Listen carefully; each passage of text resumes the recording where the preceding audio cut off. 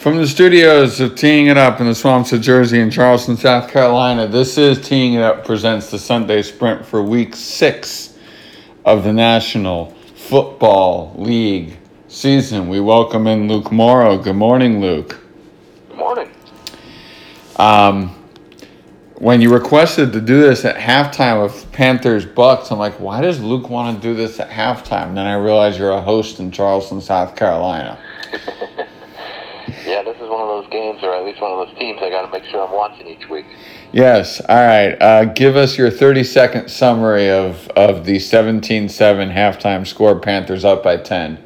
It's been ugly. It's been sloppy. The big story has been Carolina's defense. 4 takeaways, 6 sacks in the first half. They've become one of the better defenses in the league over the last couple of weeks. And it's funny, like if people have ever worked at a job and you hate your manager, and sometimes just by changing the manager, it makes everybody work better or work harder just for the sake of change.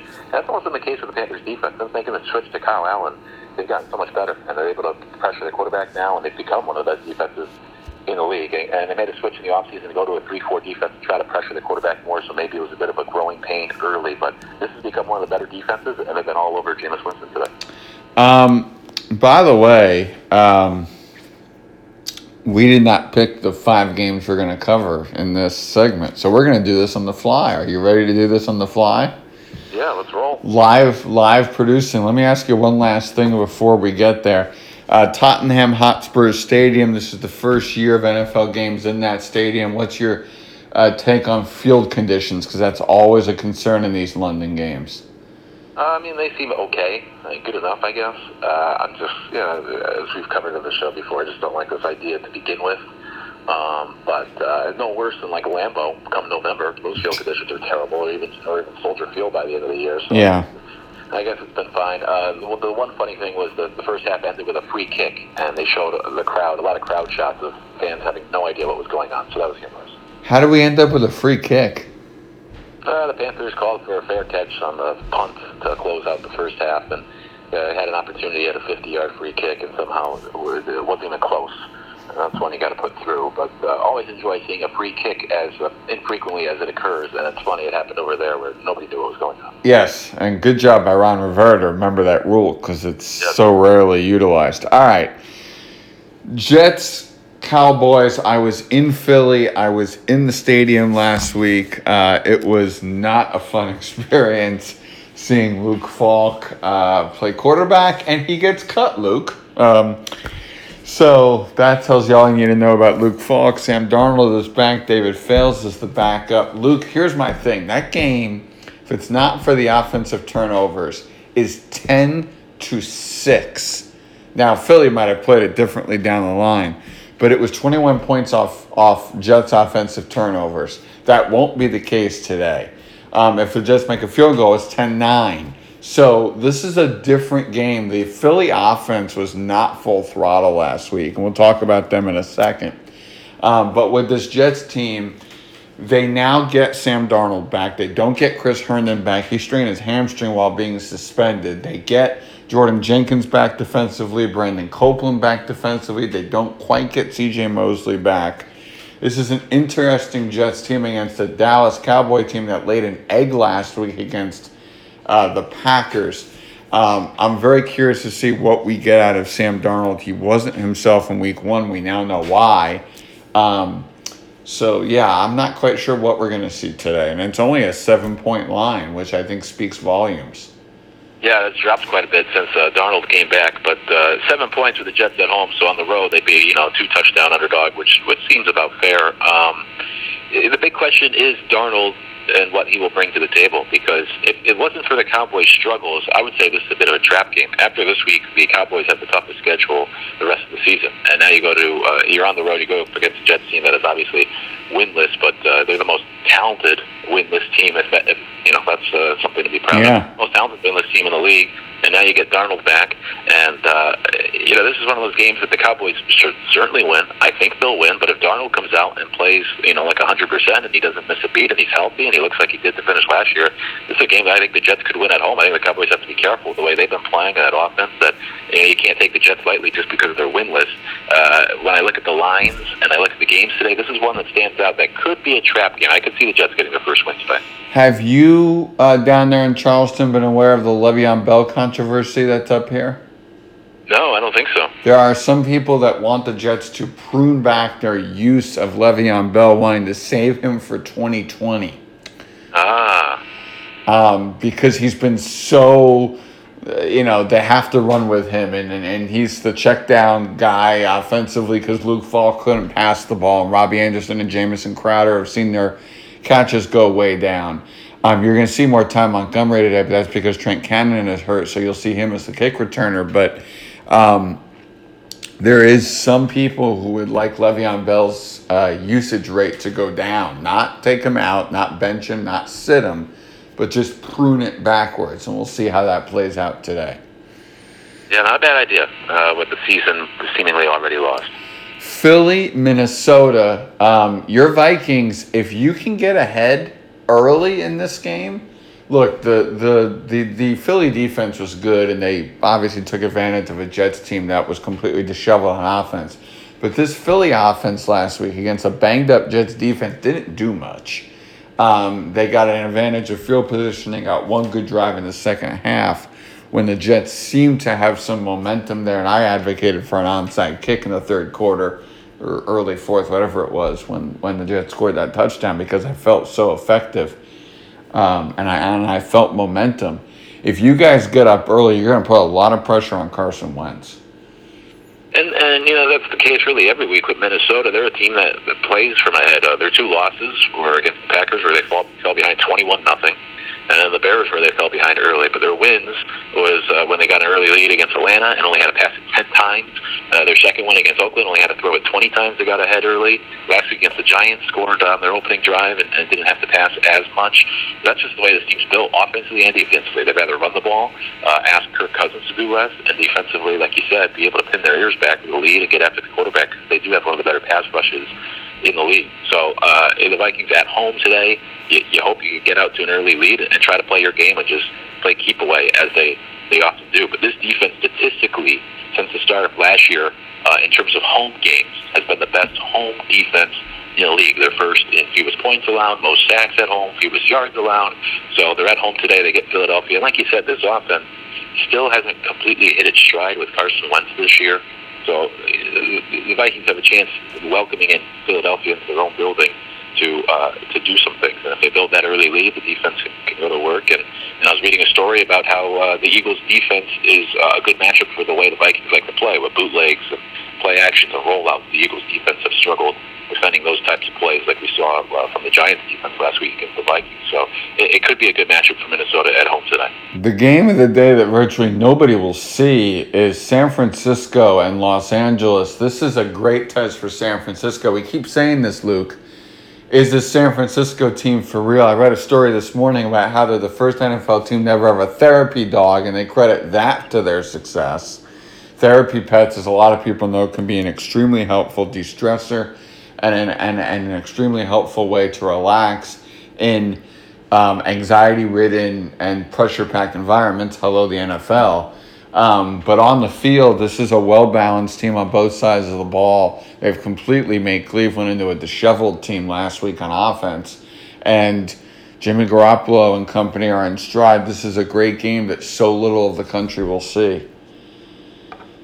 Yeah, I mean, this is like you said, probably the game of the week. This is the game I'm probably most interested in watching because of San Francisco. Now, I picked them as a playoff team to start the year. I didn't think they would be this good. Well, you look at their schedule, they have the second easiest schedule so far at this point in the season. Only the Patriots have had an easier one, and they're the only team with a better record, so you can figure why. But the Niners have had the second easiest schedule in the league. First 2 weeks, they faced first-year head coaches and teams that were in transition. Week 3, I think it was an injury. They faced the backup quarterback, if I remember correctly, and then this past week they faced the Browns, where the Niners are coming off their bye, so they had 15 days to get ready, and the Browns had to travel out west, and that was an easy pick to make the San Francisco win that game. So this is a big test. You're on the road, even though it's not far from home, but you go to LA to take on the Rams, and the Rams now are the team that has had extra time off. Sean McVay in his career is 10-1 when he has extra time. The only loss was in the Super Bowl against the greatest coach of all time. So when you give McVay extra time, he's able to create some wrinkles in that offense. And the Niners are a defense that are better suited against the run than the pass. And we know about the Rams without Todd Gurley, and Jared Goff threw it 125 times in a 5-day stretch, so they like to throw it anyways.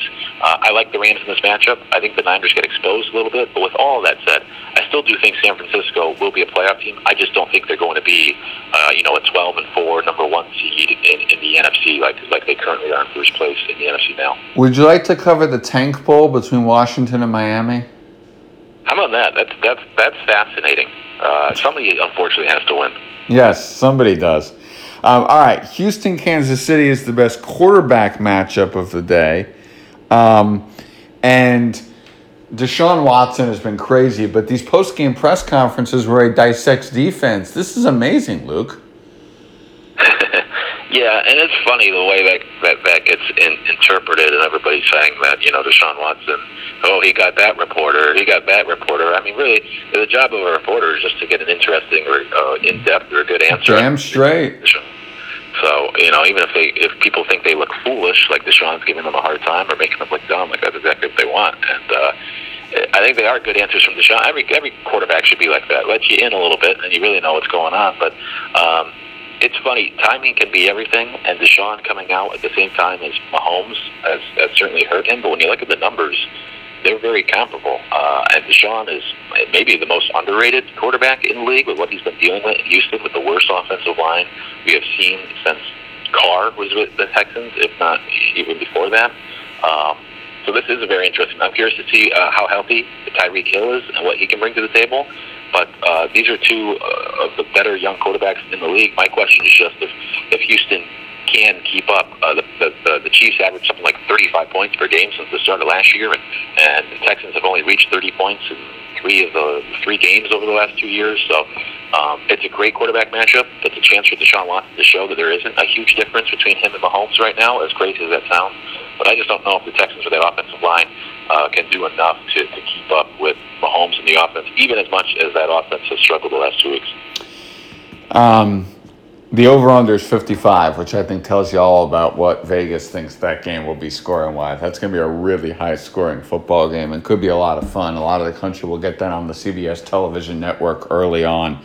Monday night is Detroit and Green Bay. It's a very important game for you, Luke, so I'll just hand the floor to you.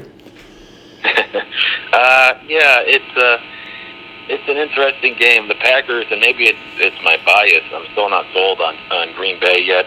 Offensively, they average 7 points per second half, per game. So the offense, once they get off script, the game plan early on, LaFleur has not been a great adjuster. Defensively, they're a team that's built to play with a lead, and they've led for something like 90% of snaps, something crazy like that. And the defense is built to play with that type of lead because they have a better pass rush and secondary. But when it's a close game like we saw against Philadelphia, the Eagles were able to run it more against them and able to come back and win against that defense where they allowed about 35 points at home when getting the Eagles on a short week.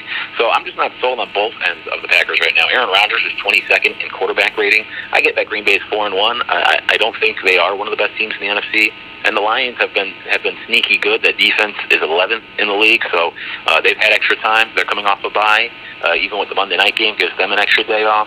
So let's see what Patricia can cook up with all this extra time to go into Green Bay and try to slow down that offense that still hasn't been humming yet like I'm sure they would like it to be. Luke, we're getting to the end of our radio program. Aww. Your game of the day. There's a couple to choose from, fortunately, this week. I'm going to actually say, I know earlier I referenced the Rams-Niners, but I'll say the Texans-Chiefs because of that quarterback matchup. Rams-Niners. My sleeper game is Texans-Chiefs. See you? Sleeper game. I'm going to say Seahawks-Browns. That's my sleeper. I think the Browns bounce back. I think the Seahawks are the sucker bet of the week. But it's an interesting game. 2 teams that are hoping to be in the playoffs. Your survivor game. Well, I think I've gotten the last couple of wrong. I'll say the Chargers at home against the Steelers, essentially their fourth string quarterback. No matter how banged up you are, you can't lose that one. Dallas. I have no faith in the Jets. Oh. Yeah. Your game to watch golf during, final round of the Houston Open on Golf Channel, 4 p.m. Eastern Time. Lonto Griffin trying to win his first PGA Tour event. I have to say, I guess the Redskins and Dolphins, but that is intriguing because of, what you laid out. Two teams that are essentially battling for the number one spot, and one of them is going to have to win. I'm curious if we're going to get a regular game today or if you're going to see some funny stuff. It's still very early in the season. The players always want to win, but two teams that are on a path to the number one pick, one of them has to win today. Falcons Cardinals, because I think the tank poll is fantastic, but you can't pay me to watch Falcons Cardinals. Yeah, hopefully there's at least, I got to pay attention to that game. Hopefully there's at least a lot of yards and points. Hey, the over-under is 52, so there's that. Your player to watch or person? I didn't even think of this. I'm going to go with, I guess what I said, Deshaun Watson against Pat Mahomes. Here's the chance, kind of on a big stage, to show that there really is. I know Mahomes was the MVP and all the talk and the records, but there really isn't a huge separation between he and Deshaun Watson so far early on in their career. I'm going to choose the same person. Deshaun Watson, big stage for him, maybe the biggest of his career. I know he's been in the playoffs, but still, this is a really fascinating game to see how he steps up. Absolutely.